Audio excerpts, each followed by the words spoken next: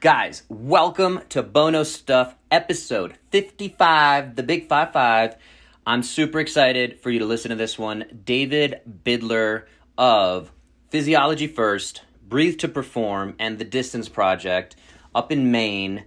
I'm really excited about the projects these guys have going on that I'm going to get to participate in. I'm super excited to bring the Breathe to Perform ice bath kind of challenge that we talk about a little bit here, and we've connected with after recording this episode.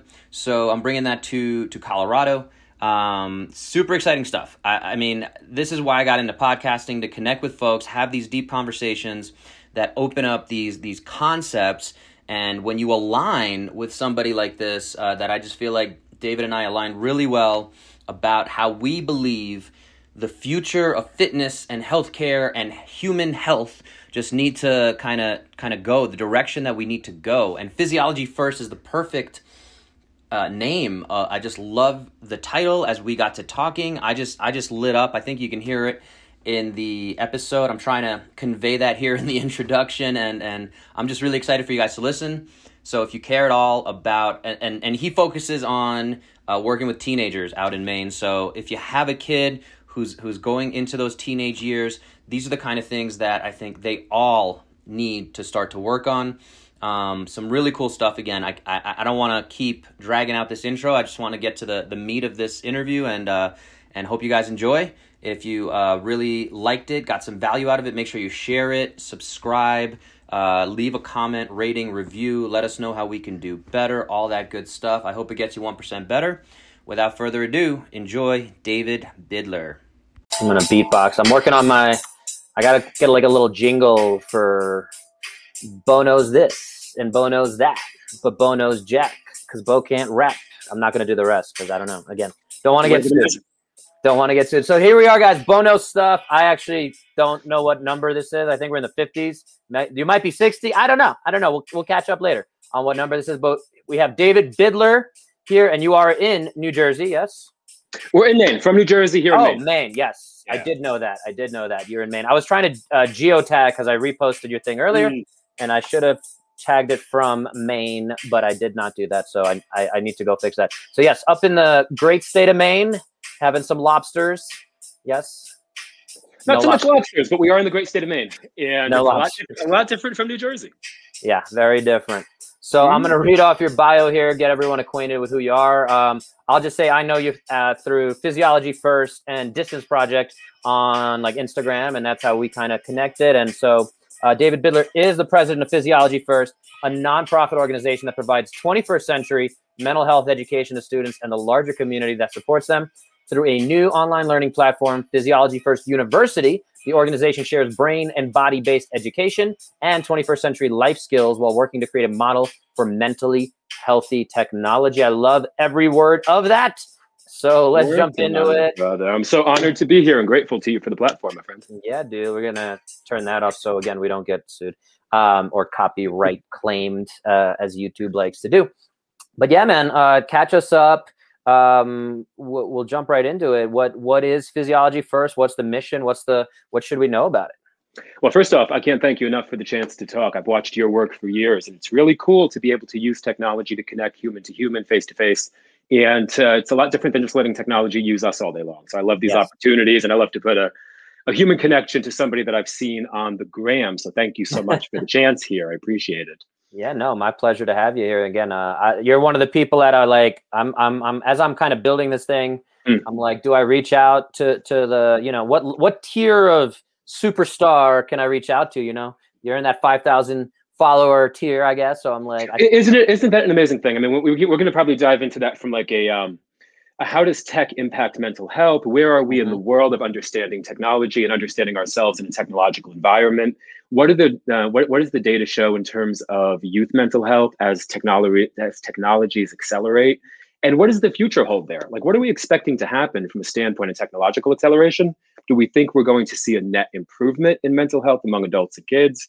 And how proactive can we be about building the future and not just sitting back in the passenger seat while the thing goes off the rails or gets a lot more optimistic, positive, and awesome? Yeah, there's definitely a lot. And we talked about a little before the call, and I think this is a nice segue kind of with the work you're doing and things like that, that this is the first generation of children that has a shorter life expectancy than the previous generation, and that's the first time in history that's ever happened. So, it's acknowledging that problem, and it's what can we do about it, right? So and it seems like you guys are kind of starting to come up with some solutions, and you're one of the few folks out there with that focus that I've seen on these concepts. So yeah, tell us how we can or maybe tell us a little more about the work you're doing in Maine with the gym and the targeting that you're doing there. So right now I'm sitting at Physiology First University. This is the first physical campus that we built for brain and body-based learning and for 21st century skills for youth and for the community that supports them. It's attached to our gym, the Distance Project, that we've run for years. And it's been amazing to meld these two things and to see young people sitting, having a cup of coffee, connecting with each other, chilling out, being in proximity to a lot of books around neuroscience, around human physiology, around human performance, around technology, having that stuff like readily available and culturally relevant. It's a fun place to hang out. And then to be able to go to the gym and actually build the mental and physical fitness skills, and to be able to live the process of working to upgrade your mind and body on purpose with other people. Yeah, man. I mean, I think I had the football team in high school, and that was kind of my lucky to have such a good group of guys that we still keep in touch 20 something years later. We have a monthly catch up call with our Brooklyn Tech football fellas. And yeah, I'm grateful for that. And it sounds like that's the kind of thing. And we were nerds. So we did, it wasn't the usual kind of, I guess, whatever. We all did have, some of us had Buddhist books that we're exploring in high school. And it's a beautiful thing because you're able to exchange information in a way that wasn't boxed in by computer algorithms. Mm-hmm. You could meet people who didn't believe the same thing that you believed. Somebody can bring in a new idea from out of nowhere, and you'd have to contend with that. And I think in the past year, we've watched, during a quarantine, so many people get boxed into ideological rabbit holes. We've watched how technology can both unite and divide.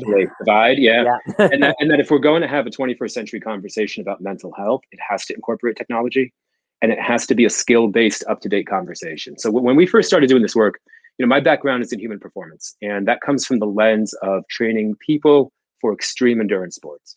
And when you're looking at what it takes to get a person physiologically ready, just put the mental aside for a minute, physiologically ready to go into extreme environments for anywhere from a marathon to 50 miles to 3 consecutive marathons to 100 miles plus, you're looking at the meat and bones of stress physiology. You're understanding the biology of this human animal and what stress does to physiology.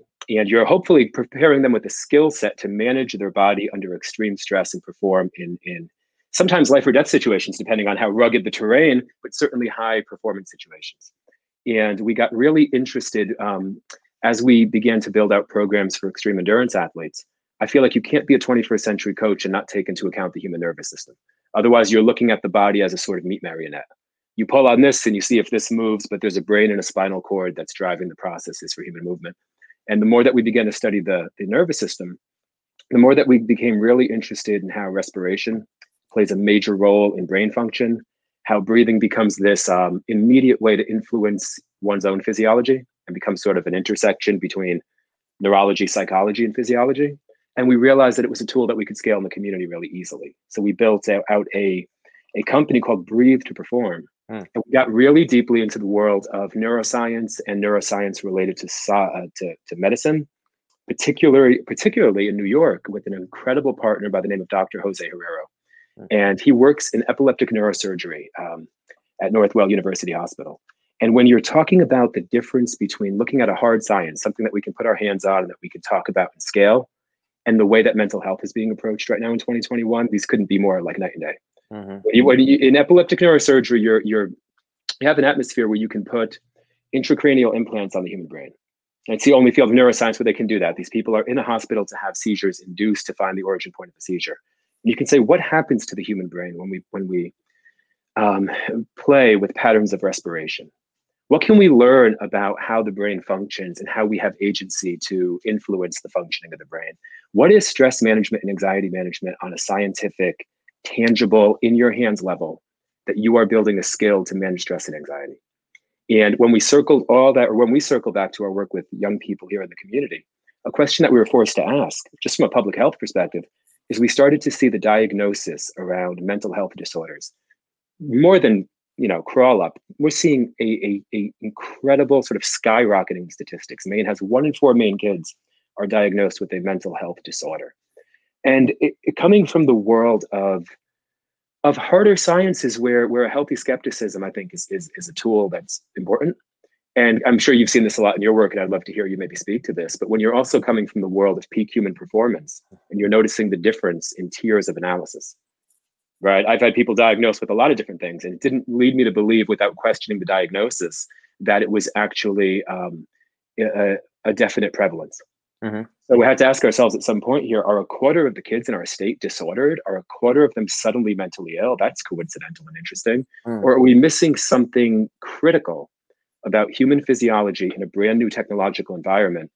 And are we performing the critical assessments to figure out whether what they're experiencing in rising states of anxiety, stress, depression, exhaustion is a natural physiological response to a new environment, or if they in fact are dealing with a mental health disorder? And that became the initiative to turn a large portion of our lives to asking that question, if we want to build a state and then beyond a future where kids have the skills to succeed in rock and roll, and that we're having a clear scientific conversation about the brain, the body, and ultimately then a conversation about the mind. Yeah, man. Again, it totally coincides with a lot of the paths I've been following for years. And yeah, again, I appreciate you connecting those dots to some extent. And in terms of the breathing, I feel like I speak about it on every podcast episode. I certainly speak about it with every person I work with, whether it's a client, patient, whatever they're coming to me for. And this is where I've gone from the traditional physical therapy model over the years to more of a holistic lifestyle change. Again, looking at the 5 pillars of health. I still have struggling with this camera thing. 5 pillars of health of movement, recovery, the eating, the nutrition side, and then the mindset and connection, where I think a lot of that taps in. But the breathing part, again, yeah, I want to make sure we hone in on that. I heard a recent podcast with Andrew Huberman. If you're familiar with him at all, have you seen his work? 100%. So, I mean, hopefully we'll circle back, because we went to visit Andrew at Stanford in a really critical period of our development to work with him in his VR lab to study the stress response. So what he's doing is incredible work, and just I cannot say enough what an impact he's having on a generation of thinkers and also of students.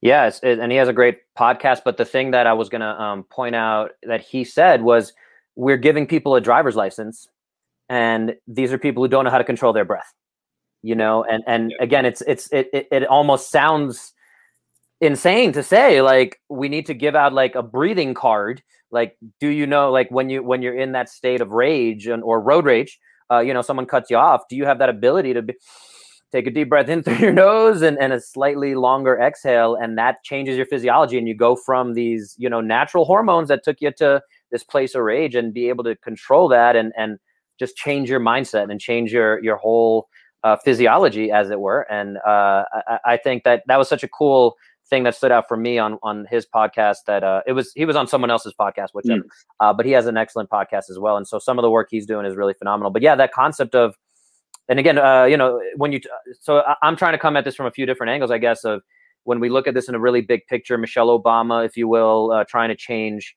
the landscape of American healthcare, and just seeing, can we get kids moving more, 30 minutes a day, that kind of thing, versus, can we go deeper into these kind of situations? And again, as much as I love what you're doing, but how many more David Bidlers are there out there? And is there one in every state? Is there one in every city? Can we, find these resources? So that really is the goal, because I think that we're watching something that seems really negative happen. You talked about the life expectancy of young people. We're watching this cultural health battle that we're in. We're watching the obesity rate creep to almost 50%, and that can look like a really dark path forward, like it's the only way forward. But when you hang with some of the young people who now, because of the technologies that they've been exposed to, their rate of accelerated learning, the things that they know, the curiosity that they have, and this infinite box of answers, right, which is the internet, for better or for worse, depending on where you're going for the answers, has given them the opportunity to learn really efficiently, really rapidly. So there's a skill-based element to that. They have, you and I would have to live 40 years to get 40 years worth of experience. But when you're putting this capacity for accelerated learning in the hands of young people, if you give them the skill to understand what it is, why it's a powerful hammer, how not to whack your toe with it, how to use it to actually build something constructive in your life, there's a chance there to see, hopefully, a cultural health renaissance. And if we take that off of the map of potential, I think we're going to be looking at a really dark decline as technologies become more, a deeper part of our lives. As we see more people, we have with 1 in 4 kids in our state diagnosed with a mental health disorder, we're looking at the correlation to how many of them are put on addictive medications at a very, very young age. And one of the things that we built Physiology First for was, to your point, and to talk about the work with Andrew Huberman, is to say, Physiology First in a lot of ways is a new approach to learning. If we took a pivot here and began to learn about ourselves, what we physiologically are, what is the human brain, what is the human body, how does it work, we would be able to, from that perspective, that foundation, understand a lot more about the world around us without living in these states of complete emotional reactivity, with a limited set of skills for self-control, and with no path back to homeostasis, no path back to physiological resonance. So when we look at these kids diagnosed with disorders, we have to ask from a really skeptical and inquisitive and deeply concerned perspective, where is the disorder coming from? Where does this diagnosis originate? Because in the world of leading edge medicine, science, and peak human performance, you're looking for analysis that is technologically relevant, that's using cutting edge technologies. It's one of the things that led us to Stanford.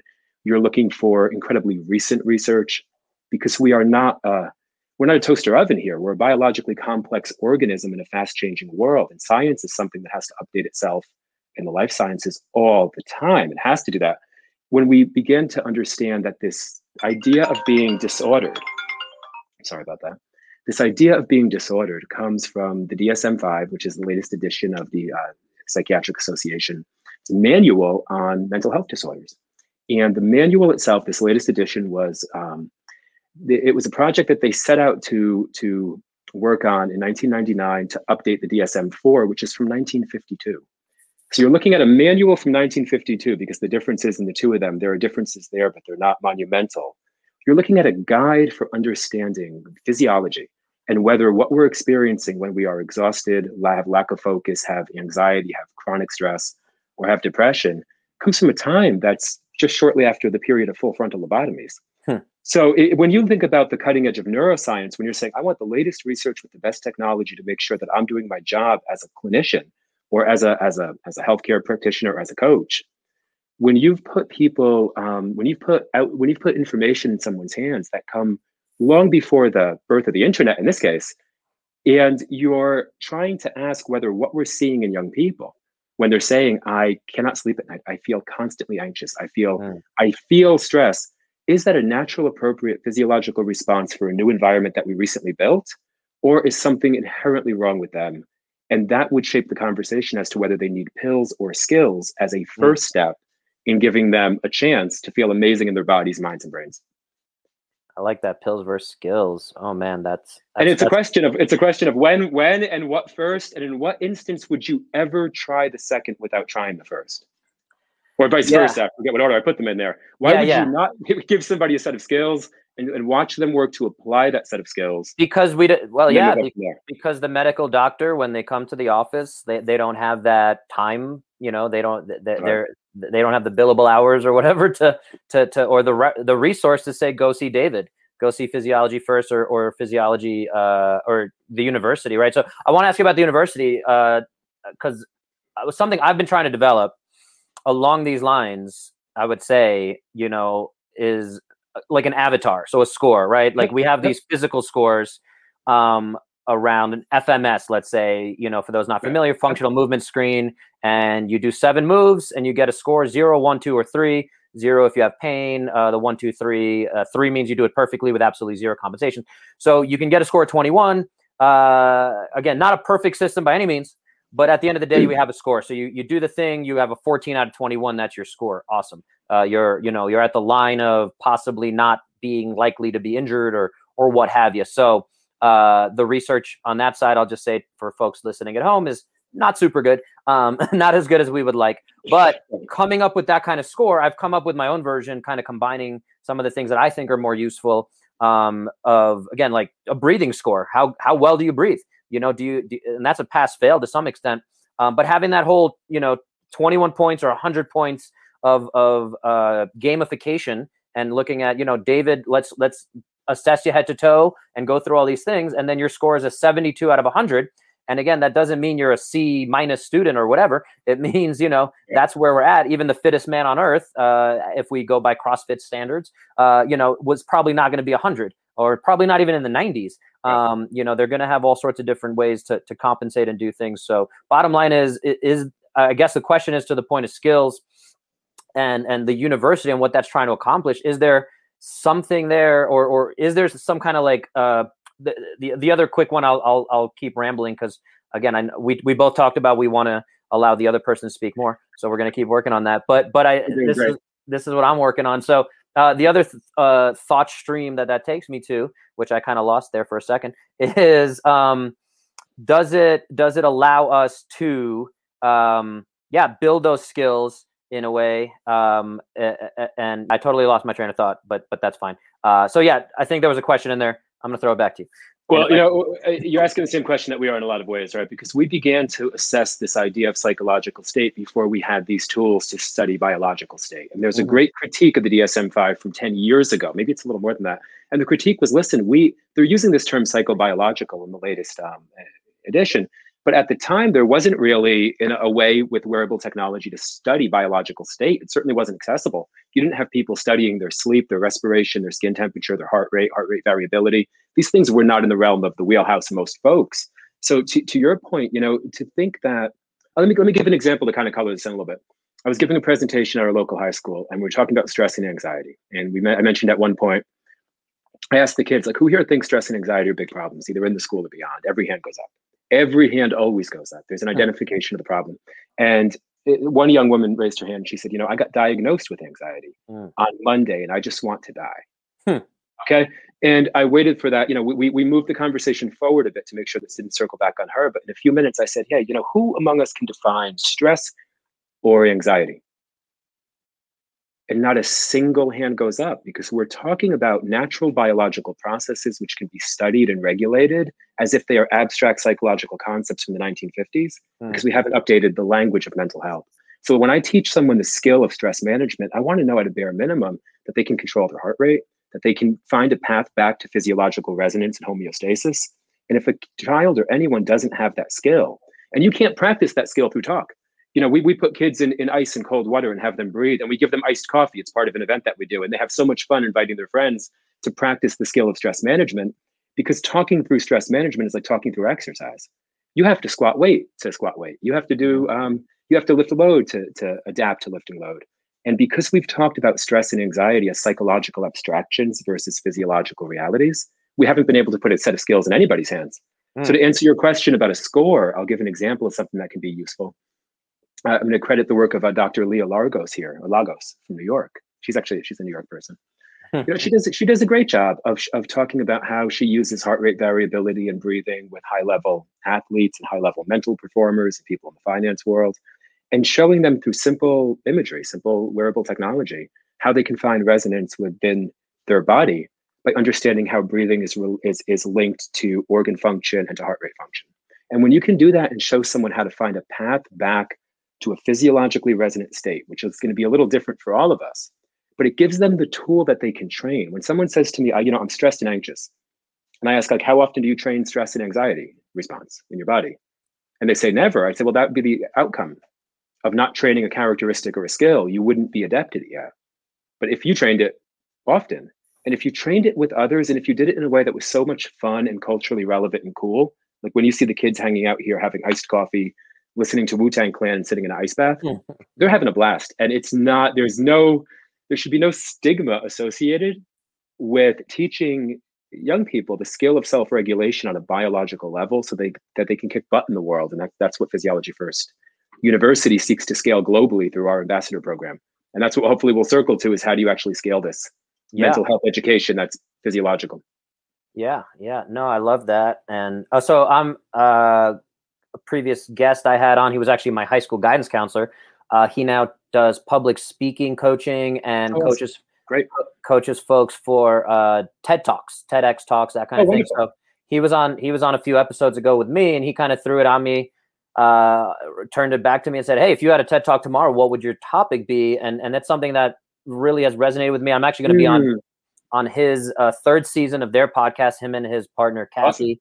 Awesome. So I'm bringing that up to say my topic is redefining fitness and kind of how that, and my brand is Fit Care. So I'm trying to say, if we focus on that fitness, which is, to me, includes all this physiology and these skills that you're talking about, that is going to help us avoid healthcare, aka these 25% of kids with ADHD diagnoses, mental health diagnoses, and again, it's totally in line, and I love it. And so the other part too is that I had lost that train of thought. I thought of it as you were speaking, is the movement literacy. So again, when I'm talking through and I do the assessment, I can say, hey, like, you're at a 6th grade level, and we want to get you to a PhD level of movement.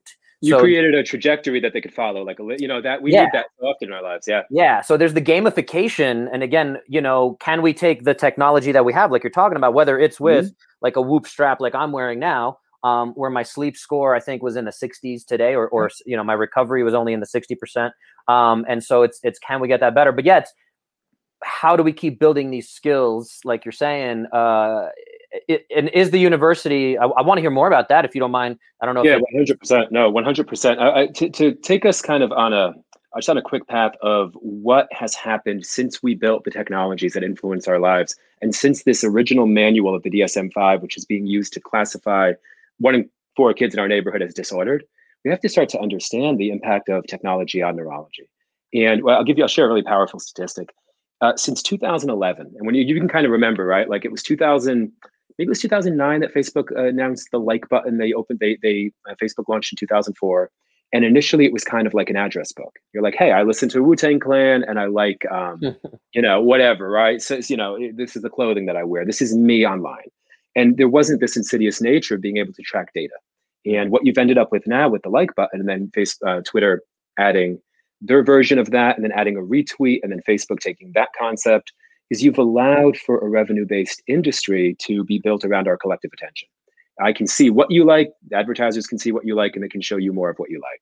And if we want to try to understand what that's done, and even from a data perspective, since 2011, the rate of US hospitalizations for preteen girls for self-harming, for cutting and for self-harm, is up 189%. With teen girls, it's up 62%. The rate of suicide is up 151% for preteen girls. And so what you're starting to ask is, what happens when you build technologies that work to capitalize on attention? And what is the net mental health result of understanding our own propensity for sort of a negativity bias? We're more likely to click on a piece of negative news, so we're shown more negative news, and that skews our version of the world. That's not an awesome thing. And then our need to belong. We've created a system where it's almost a social ranking system. You were talking about that at the beginning of the podcast, right? 5,000 followers, 50,000 followers, 1 million followers. You've created this new system of social ranking, and you've put young people in this for the first time in history from birth, many of them. The internet came into our lives, but the internet is part of their sort of network as soon as they're old enough to interact with it. And to not take that into consideration in the diagnostic process. When you're looking at the diagnostic process as it is, they're basically, I want to actually read to you what it is, so we can break it down a little bit. All right, because we're talking about, there we go. I just feel like it's I had this actually written down. Essentially, we're talking about this idea of dysfunction, right? And when we're talking about dysfunction, we have to be able to ask the question, what is normal physiological function? What are we talking about here? A diagnosis, by definition, is the identification of an illness or a problem based on observation of the symptoms. And the way that the DSM is set up, and the way that the process for analyzing the mental health of a generation is set up, is that it's non-theoretical as to the origin of the symptom. It doesn't work to make an attempt to circle back and say why.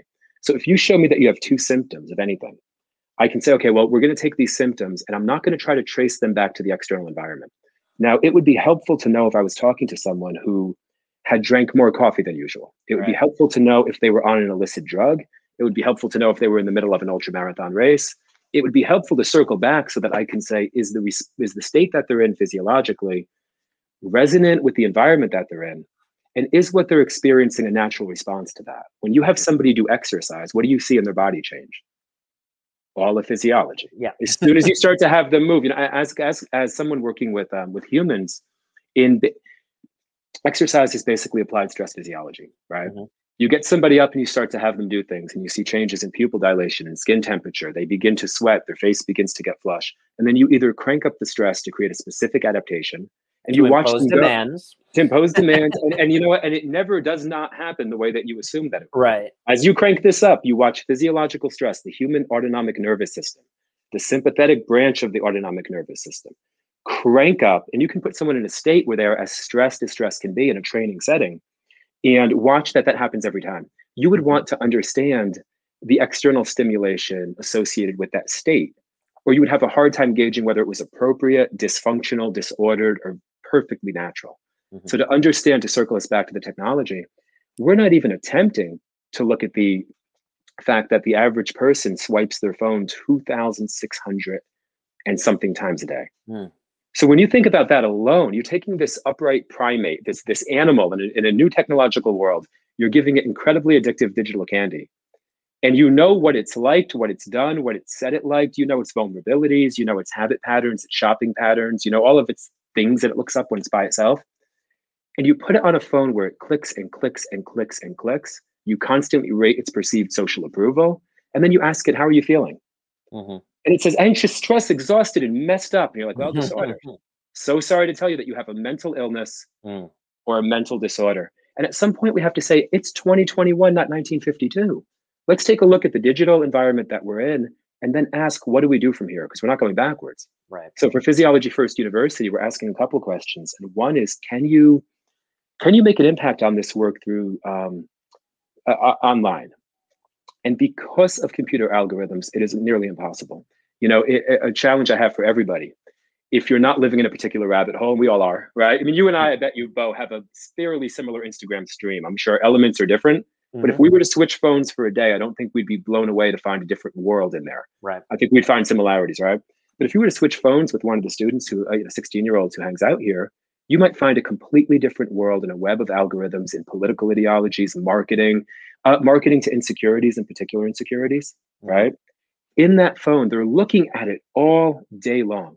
So if we think that we can say, like every time we do a presentation with young people, we say, follow Dr. Andrew Huberman. We show video from our trip to Stanford with him in his VR lab, where it shows my partner Lex and I walking through these experiments in fear and measuring human physiology. And being in this VR lab where you're exposed to these different stimuli, attack dogs, great white sharks, puzzles, you can watch the fact that physiology always speaks first. Before you're perceptibly anxious or stressed, things start to change in the body. Respiration rate changes, skin temperature changes. And the more that you can get ahead of that response by developing this skill of somatic awareness and sort of physiological interoception, the more that you can do something like a simple breathing exercise or some high agency tool to shift state.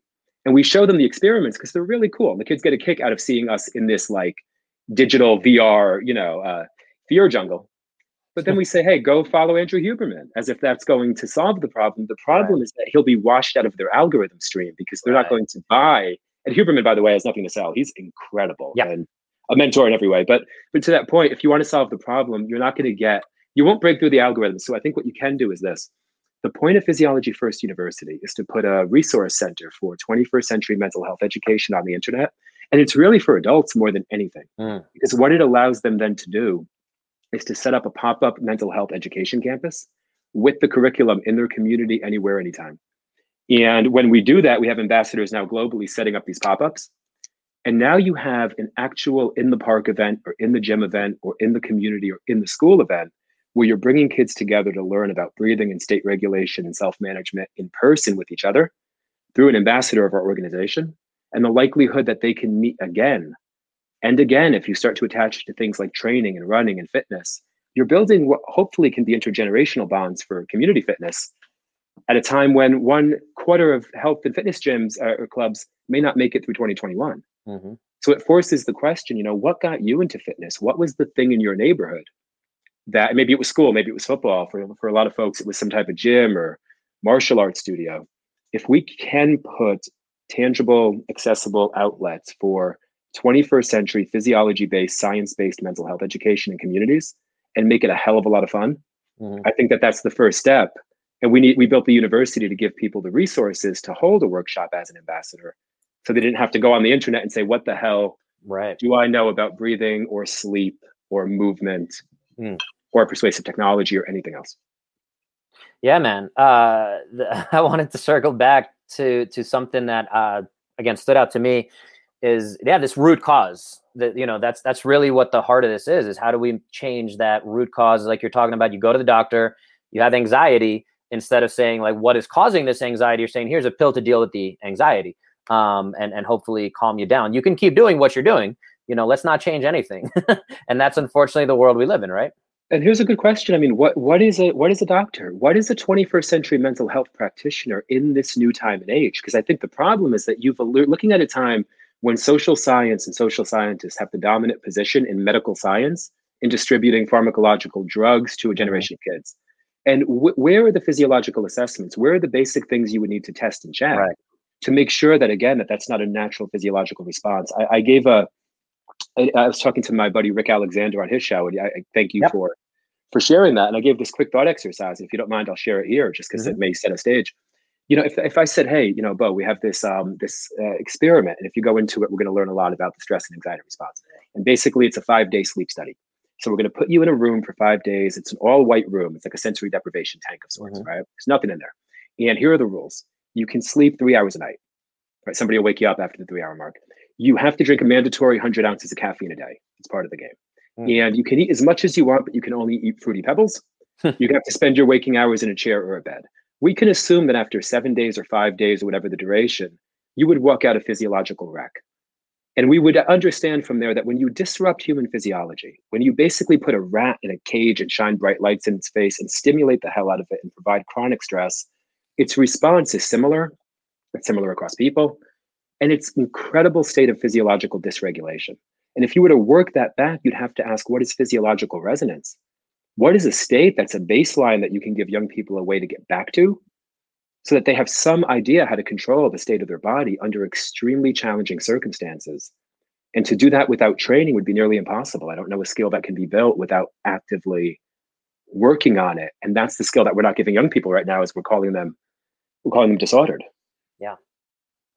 Yeah, and then again, we just go to that quick pill fix. The other analogy I was going to say there is people get diagnosed with diabetes, which is coming from having too much sugar, basically too many sugar spikes, too many carbohydrate spikes, insulin spikes. And then what do we give them? Keep eating the cake that you've been eating. Just make sure you take an extra dose of insulin, because now your body isn't making that insulin, but just keep doing that. And let's keep going down that downward spiral, if you will. The other stats that jump out to me similarly that I do think are relevant here is, I think that there was a recent study that showed that only 12%, you talked about 50% obesity rate, but only 12% of the population qualifies as metabolically healthy, based on pretty basic, and again, it's this cultural thing that, again, as we're talking about it, like, I love obviously what you guys are doing, and you talk about the ambassador program, but we see PE programs getting cut left and right. We see actual gyms with COVID.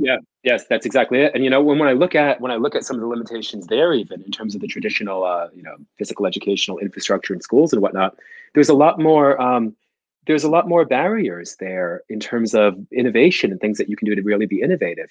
When you want to think outside of the box, I mean, young people will let you know what they dig and enjoy by coming back to it again and again and inviting their friends and saying, can I come tomorrow? And can I come tomorrow? And can I come the next day? Yeah. That's how you know that it's working. So when we hold our events here, we don't talk very much about stress or anxiety, because focus is fertilizer. Where you put your focus is what grows.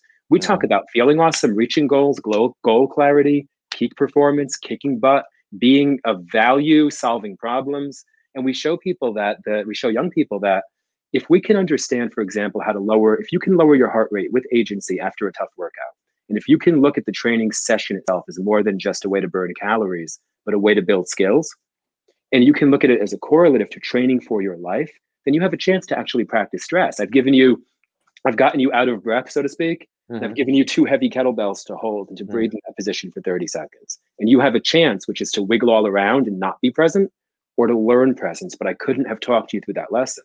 When I put you in cold water, ice cold water, when I show you how to regulate your state and I give you a few breathing exercises that let you head into the stress, mentally clear, expecting it to be stressful, and then taking control of your body's response, and then asking you at the end, hey, like, where else would you do that? Oh, I would do that like if I had like a job interview or if I was getting up, I have a recital. Great, that's the lesson. It doesn't have to be deeper than that. So I think that as you think about 21st century mental health education, maybe the greatest challenge right now is the battle of language. When people hear us talk about mental health, I don't think they think health. I think they think illness. I think that we're so far away from being proactive about the health of the body, brain, and mind, Right. that we say we're working with kids on mental health and they go, oh, what's wrong with them? Nothing. We're working with them to health. Health inherently means health. Right. Maybe we need to talk about mental fitness. Maybe we need to talk about 21st century skills. But again, health should mean health, and it should be something that we're pursuing with ferocity, tenacity, and focus if we don't want to end up ill. Right. And that's the World Health Organization's definition of health is literally the absence of disease, not anything past that. And, think about this just as a practitioner. Imagine that you put out a promo for your business around that. Be free of disease. And you're like, where are the people? No one got attracted to that. We have gyms and CrossFit clubs and jiu-jitsu studios and martial arts studios because we're not wired to want to be free of disease. We're wired to want to kick ass. That's not the height of human experience, is to not be sick. And so when you remember that, you can ask, what are 21st century skills? We're building a new project on the platform to let young people share 21st century skills. Because the challenge I think we'll all run into, and it's a critique that we get that I'm happy to address anytime, is people say, okay, well, physiology, sure, but then what else? Well, physiology first applies that there's something next, and that's all of the world. Get to a space of physiological resonance, and then you have to figure out technology, industry, the economy, your life, your purpose. That's a hell of a lot to deal with. It's easier when you're in a state that's not chronically stressed, anxious, and exhausted. Yeah, for sure. For sure. And total kind of side note, I don't want to lose I feel like there's a few good momentum pieces we can go off of here, but I wrote this down. I wanted to see are you familiar with Stand Up Kids, the organization? It's ringing a bell, but I can't think of why. Kelly Starrett and Juliet Starrett. Yes. Oh, aren't they doing amazing work? Yes. So for those not familiar, basically it's pushing, and again, it's these little changes that we're talking about here, talking about root cause of what can we do as a culture. That's where the thing that, again, comes back to me of I love all the ideas you're talking about, but yeah, how do we, other than, like if I as a single practitioner, my aim is to work with 20 people one-on-one. And at the point I charge, that's all the bandwidth I have. There's big ways to reach bigger people. I used to be in the CrossFit space, so I could see 20 people per hour. And hopefully affect 20 people per hour and give them skills and little things like I would used to do in class. If I caught somebody standing with their arms crossed, boom, burpee. So like we start breaking out of that habit. Or the other one was sexy pose, where you stand with the, I can't even do it. And everything else. The sexy pose or country club lean, as some people call it. But yeah, so just breaking out of some of those habits on top of, like you're talking about, there is actually a workout in CrossFit, exactly like you're talking about, the 2 kettlebells, called exhaust pipe, and you do it with a partner. And if you're familiar, if that's where you guys got it from, you row, you're gonna jump up and clean it. Yeah, so I'm standing there holding the bells while you're rowing, and then you row, then we switch. But yeah, it's all about breathing into that. And again, it's amazing. It's amazing how some of these physical fitness challenges have these built-in mindset kind of pieces to it. And it's also being able to connect to that stuff of having the right coach at the time to explain, we're not just going to suffer through this hour-long thing. It's let's take an extra second to think about what that actually means. And I actually had 2 different coaches that hopefully this brings some relevance to this conversation. But as I was starting to compete in CrossFit myself, probably 10 years ago, I had one coach that is much more, I would say, into the evidence, the science, very kind of stoic. And basically when it came to mindset and having that resilience and or anti-fragility, if you will, the mindset was the only way you're going to build that confidence of being able to do 100 thrusters for time and, be able to do that exactly at the pace you know how to do it, or row 500 meters at a 141.0, no matter how tired you are, was to just do that and be able to consistently do that. And then you rest for 2 minutes and you can do it again. And then you rest for 1 minute and you can do it again. And you can keep building that. So you have that library of what your skill set is.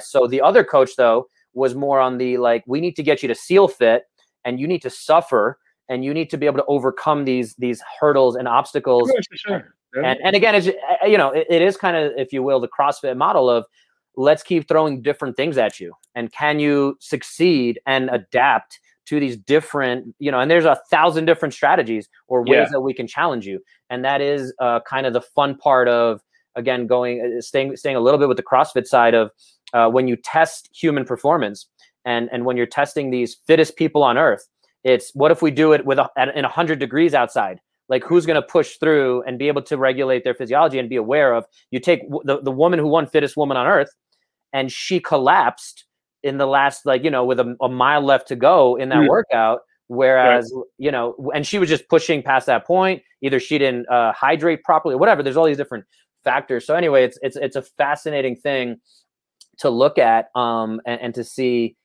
how can we, and one other really interesting thing I'll bring up about the CrossFit side, that again, you sound like you're somewhat familiar with some of these CrossFit stories a little bit. Yeah, I came out of the CrossFit world, and initially that was my inroad into so much of this was from Brazilian Jiu-Jitsu to ultra running to CrossFit, and having lived what it feels like to be sedentary and not training your body and mind, and how absolutely crappy and dark that was. And when you're in that, you don't ever have a desire to get out of it because you've never experienced an alternate perspective. You're at the height of what potential feels like.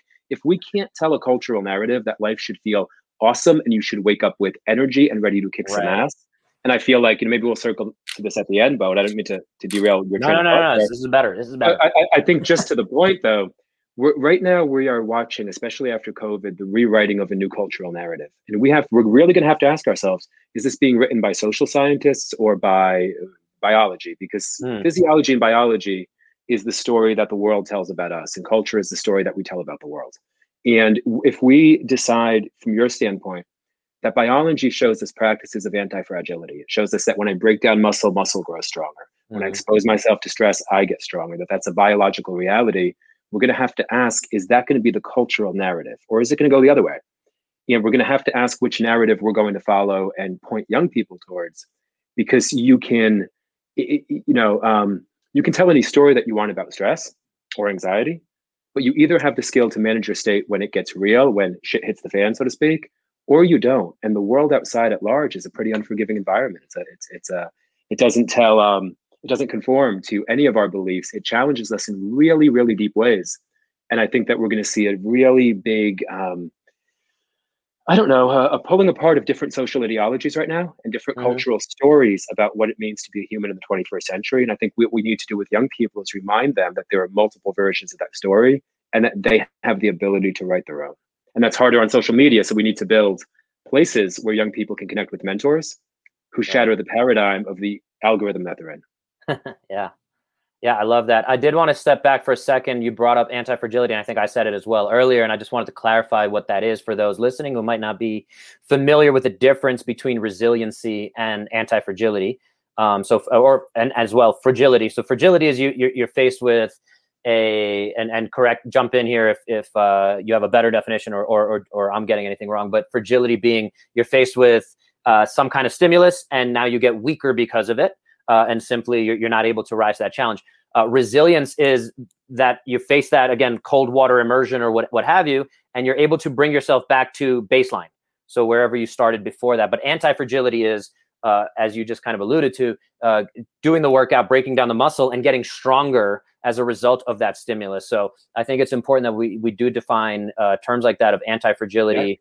We actually want, a lot of people like resilience and think that that's a good thing. But again, by definition, it's just getting back to base. And to the point of COVID that we also touched on that a few times. People are like, can't wait to get back to normal. And it's like, was normal that great? Was it that great? Or do we want to maybe setting the... I mean, a question that I'll ask you, because I love your work in this area, and I think it's maybe one of the things that's led to this conversation. But at some point here, we have to ask where we set the bar for human potential and what's on the map of potential. Because if we continue to let that bar be pulled down, beyond physiology, imagine you took a young person and you said, look, this is a way to get back to peak physiological resonance. I can control my heart rate variability. I can understand heart rate variability. I can use breathing to regulate state. I'm sleeping well. I'm eating well, all the stuff, right? I'm working out 5 times a week. But I am completely unprepared for that larger world around me. We're going to run into the same issues where we need physiology. Managing physiology, to me, is like if you're driving in a New England blizzard, right? And I mean, the snow is pouring down. This is the ability to turn on a windshield wiper. Mm-hmm. And a windshield wiper only allows you to see the road. It doesn't change what road you are on.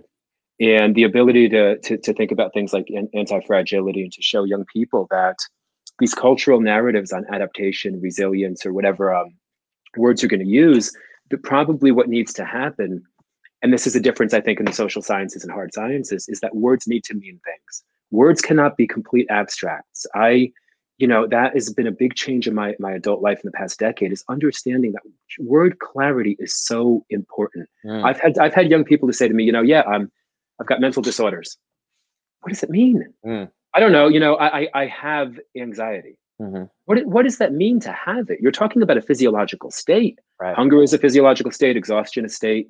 These are transient states. And to ask, I think the big question in the room right now is twofold. One is, what are the physiological prerequisites for mental health? And are we getting that information from hard science or from social science? Because they may be different answers, but one of them is going to be able to be tested through time when we look at things like the latest breakthroughs in neuroscience that show us how stimulation affects memory, focus, stress, exhaustion, all of these things. What are the physiological prerequisites? If I don't exercise at all, if I'm constantly dehydrated, constantly exhausted, and isolated in so many ways, and I'm looking at I'm clicking little signs of social approval 2,600 times a day, what response should that elicit? And if we could answer that question, then we can make sure that we're pointing young people towards a practice that lets them get back to meeting the physiological prerequisites that make mental health possible. From there, you have an entire world to build. And a lot of that's going to be based on the story that you tell about yourself in the world and who you're surrounding yourself with. And I think for us as adults, to understand the power of computer algorithms that make the world look really small, it's going to be our job, I think, in the 21st century to break through these algorithms, use technology in new ways, and make sure that young people and all of us see that a high bar for human potential is still on the map of potential. It's a critical landmark. And if you're not pursuing it, why would you feel anything other than depressed, anxious, and chronically stressed? Yeah, I love it. It's brought me to something I've been exploring a bit more recently, and I don't know, again, if this does or how it fits into your side of things, but have you looked into attachment theory at all? You know what? No, I actually I was listening to your excellent podcast with the gentleman with the YouTube. It was recently did his TED Talk. And I heard you mention the book on attachment theory, but I've not come across it. Yeah, so it's interesting to me because, again, as you're speaking through, and we're talking about fragility, anti-fragility, and dealing with the 21st century kind of algorithm, everyone can respond differently, right? And so attachment theory is based on how you are as a child, and they kind of take a newborn or your 1-year-old, and they have the mother leave the room in these experiments, and how that child responds, whether they're crying for the mother initially, a normal response, but then secure is one of the main attachment styles. There's 4 main attachment styles. Secure being, okay, mommy left, she'll hopefully be back, but I'm gonna go ahead and play, and now I'm like, oh, you left, I'm sad about that, but I'm able to adjust and control myself. Versus anxious stays crying the whole time. That the mother's gone until the mother comes back, that kind of thing. There's secure, anxious, and avoidant.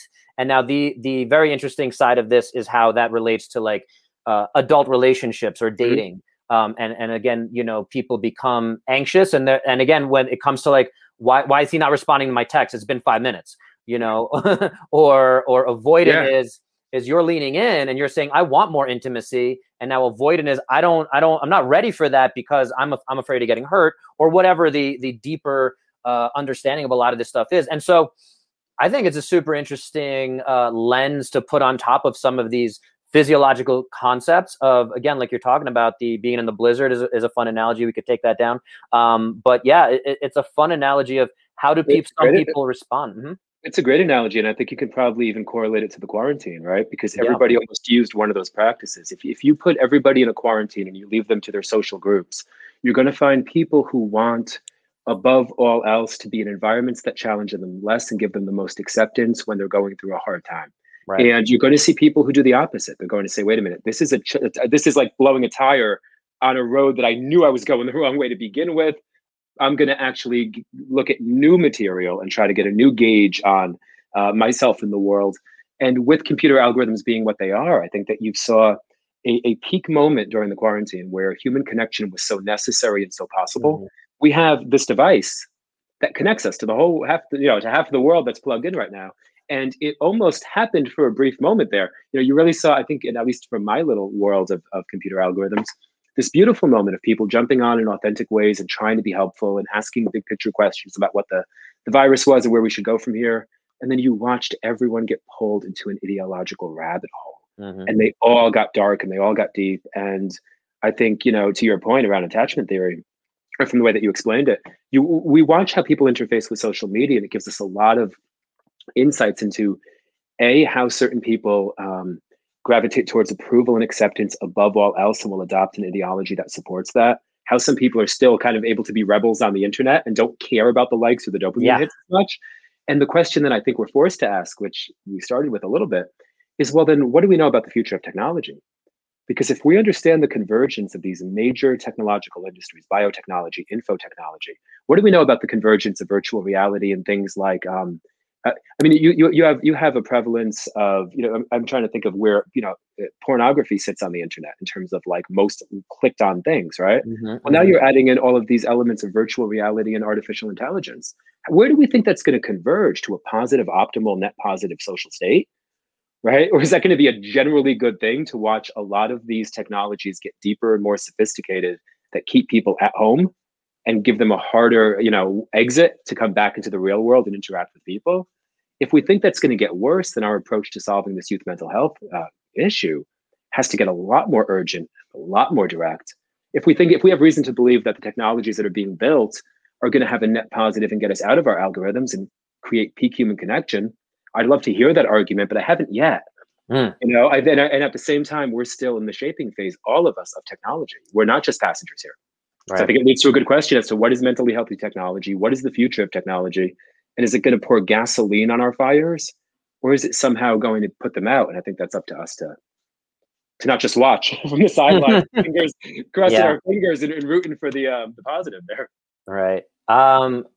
One thing I wanted to touch on as we're coming up on the hour, and I want to be Yeah. respectful of your time, is, I guess, obviously with working with kids, how much of this and how do you? I'd like to hear your thoughts on marketing this concepts to parents, Mhm. and Yep. how much buy-in do we need from the parent, and modeling from the parent, as well as just getting them to sign up for this kind of program. Where you asked about, you were starting to talk about, in my own personal experiences, one of my introductions to the physical culture. I mean, I was very grateful that my mother would swim like every day. We lived It's in models Coney all the time, Island. right? Yeah. Yep. Yeah. So, there was definitely that modeling of physical culture is pretty important. And so, cool. It's you want to go do Right. karate or you want to go do football. Cool. Go do that. But, or run around Brooklyn and hit and play stickball or whatever. But yeah, it really is an interesting, thing. So yeah, the question is, how is that marketing?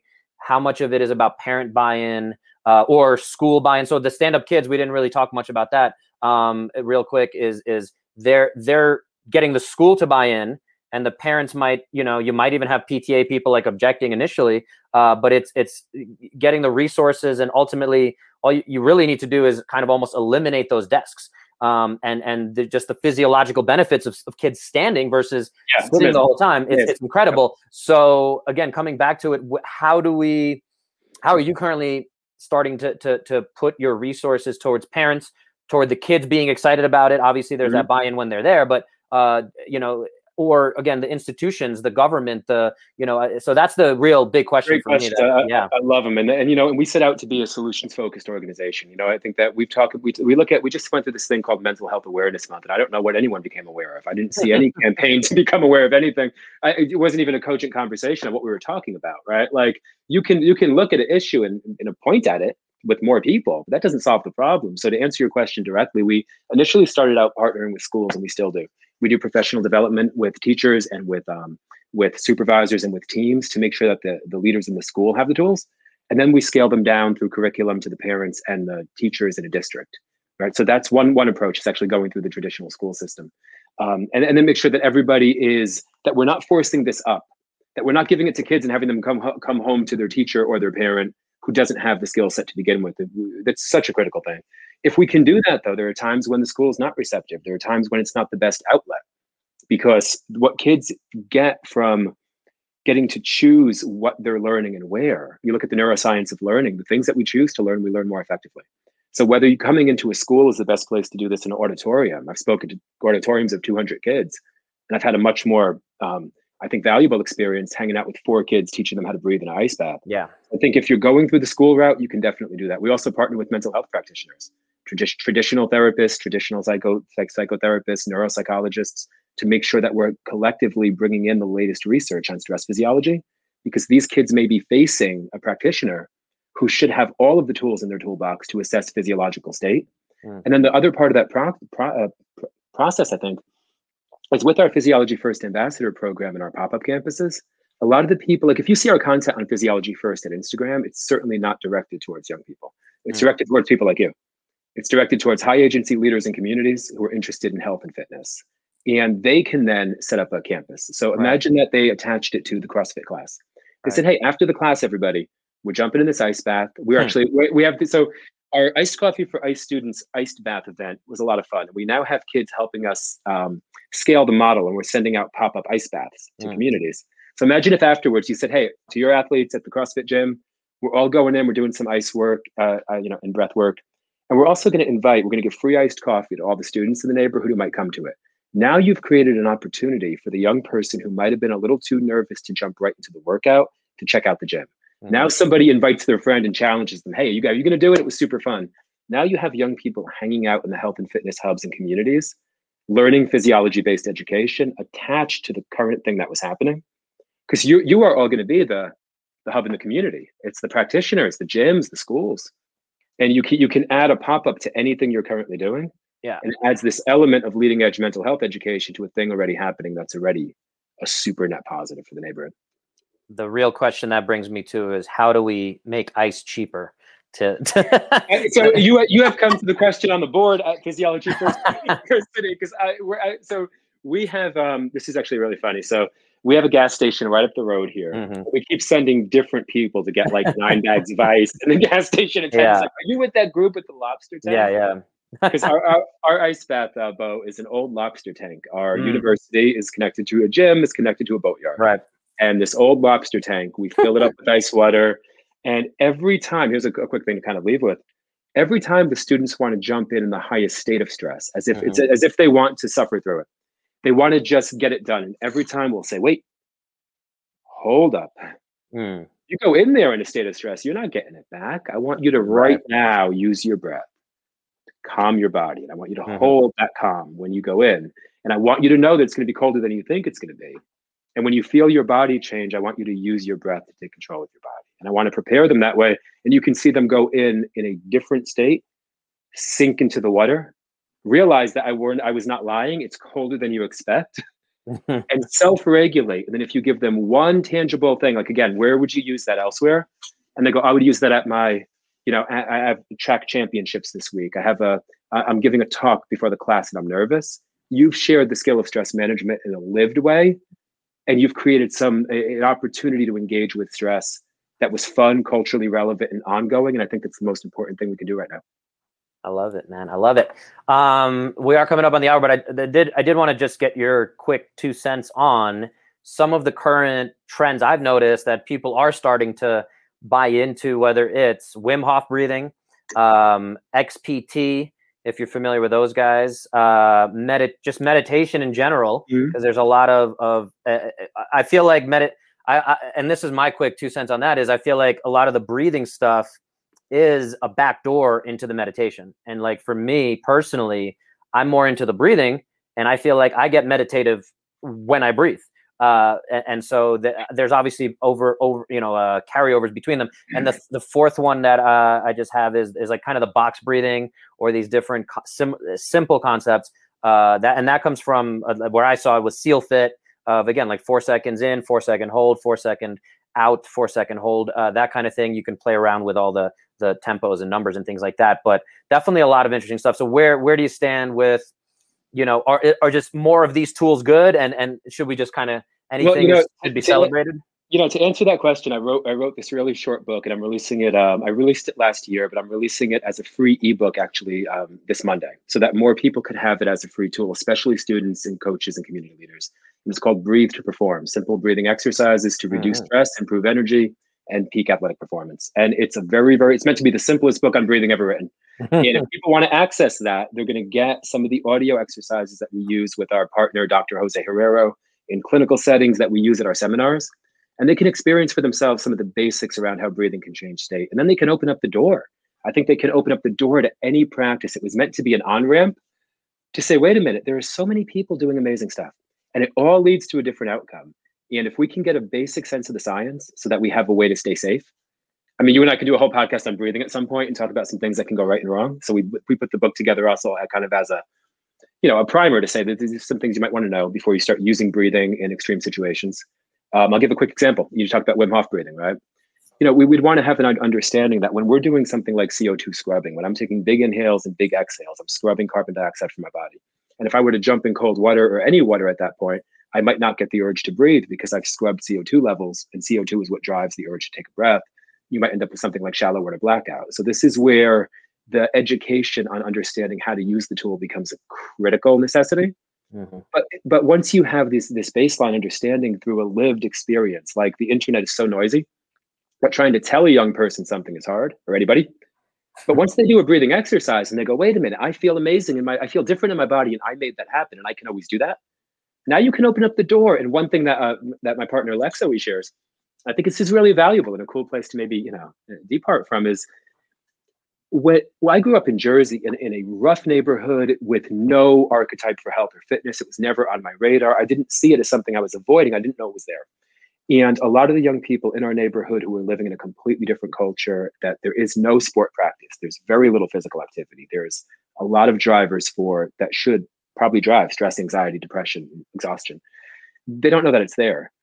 And when they find out that it's there, they feel like they've opened the door to a new culture. Now, you can argue, and I have argued in the past, that the fact that fitness is a counterculture is a really deep statement on where we are right now, but it is a counterculture. And when you recognize that people on the other side of that are surfing big waves, they're in saunas, they're in ice baths, they're connecting with each other, they're building companies and nonprofits and organizations. It feels like a real renaissance in mental and physical and social health. When young people find that, they just don't want to go back. They don't want to close the door. Right. So I think if more people follow work like yours and the people that we're talking about in this podcast, it's going to open a door to a whole new world of possibility and potential. And that's really, really amazing. We'll leave it off there. I love it. And give us a recap of where folks can find you and your work real quick. So they can jump on Twitter or Instagram at Physiology First, and you can check out the university and other ways to get involved at physiologyfirst.org. Perfect. Simple. Succinct. I love it. Appreciate your time again, my friend, today. And we're going to sign off. And if you guys made it all the way to the end here, really appreciate you listening. If you can, like, share, subscribe. Again, this is stuff that is definitely going to take a lot of grassroots, I think. It will take community-based, absolutely community-based education. So I think that I would love to get kind of these messages, this podcast type stuff into the hands of a lot of parents that, I'm definitely going to push it out to a lot of parents and see what their take on some of this is, especially when they have kids going into the junior high, high school, and even college age, that they're all jumping in my mind, and I'd love to see how the parents respond and how again we can connect with some of those kids and see if we can. I know that they can always go to the university. There are different ways to get involved in that and get the resources. So if parents want to know where to find the resources on sleep, on breathing, on mindset, on all the things that we talked about, on brain function, 21st century neuroscience, they can get them there, and they can share them with their kids directly. A Physiology First pop-up could be you and a little one in a house. It doesn't have to be a big thing. So if anyone wants to experience the curriculum, they can go check it out. Perfect, man. All right, we'll leave it off there. And I hope everyone's having an awesome day. Stay healthy. I hope this helped you get at least 1% better today. And let's change the world. No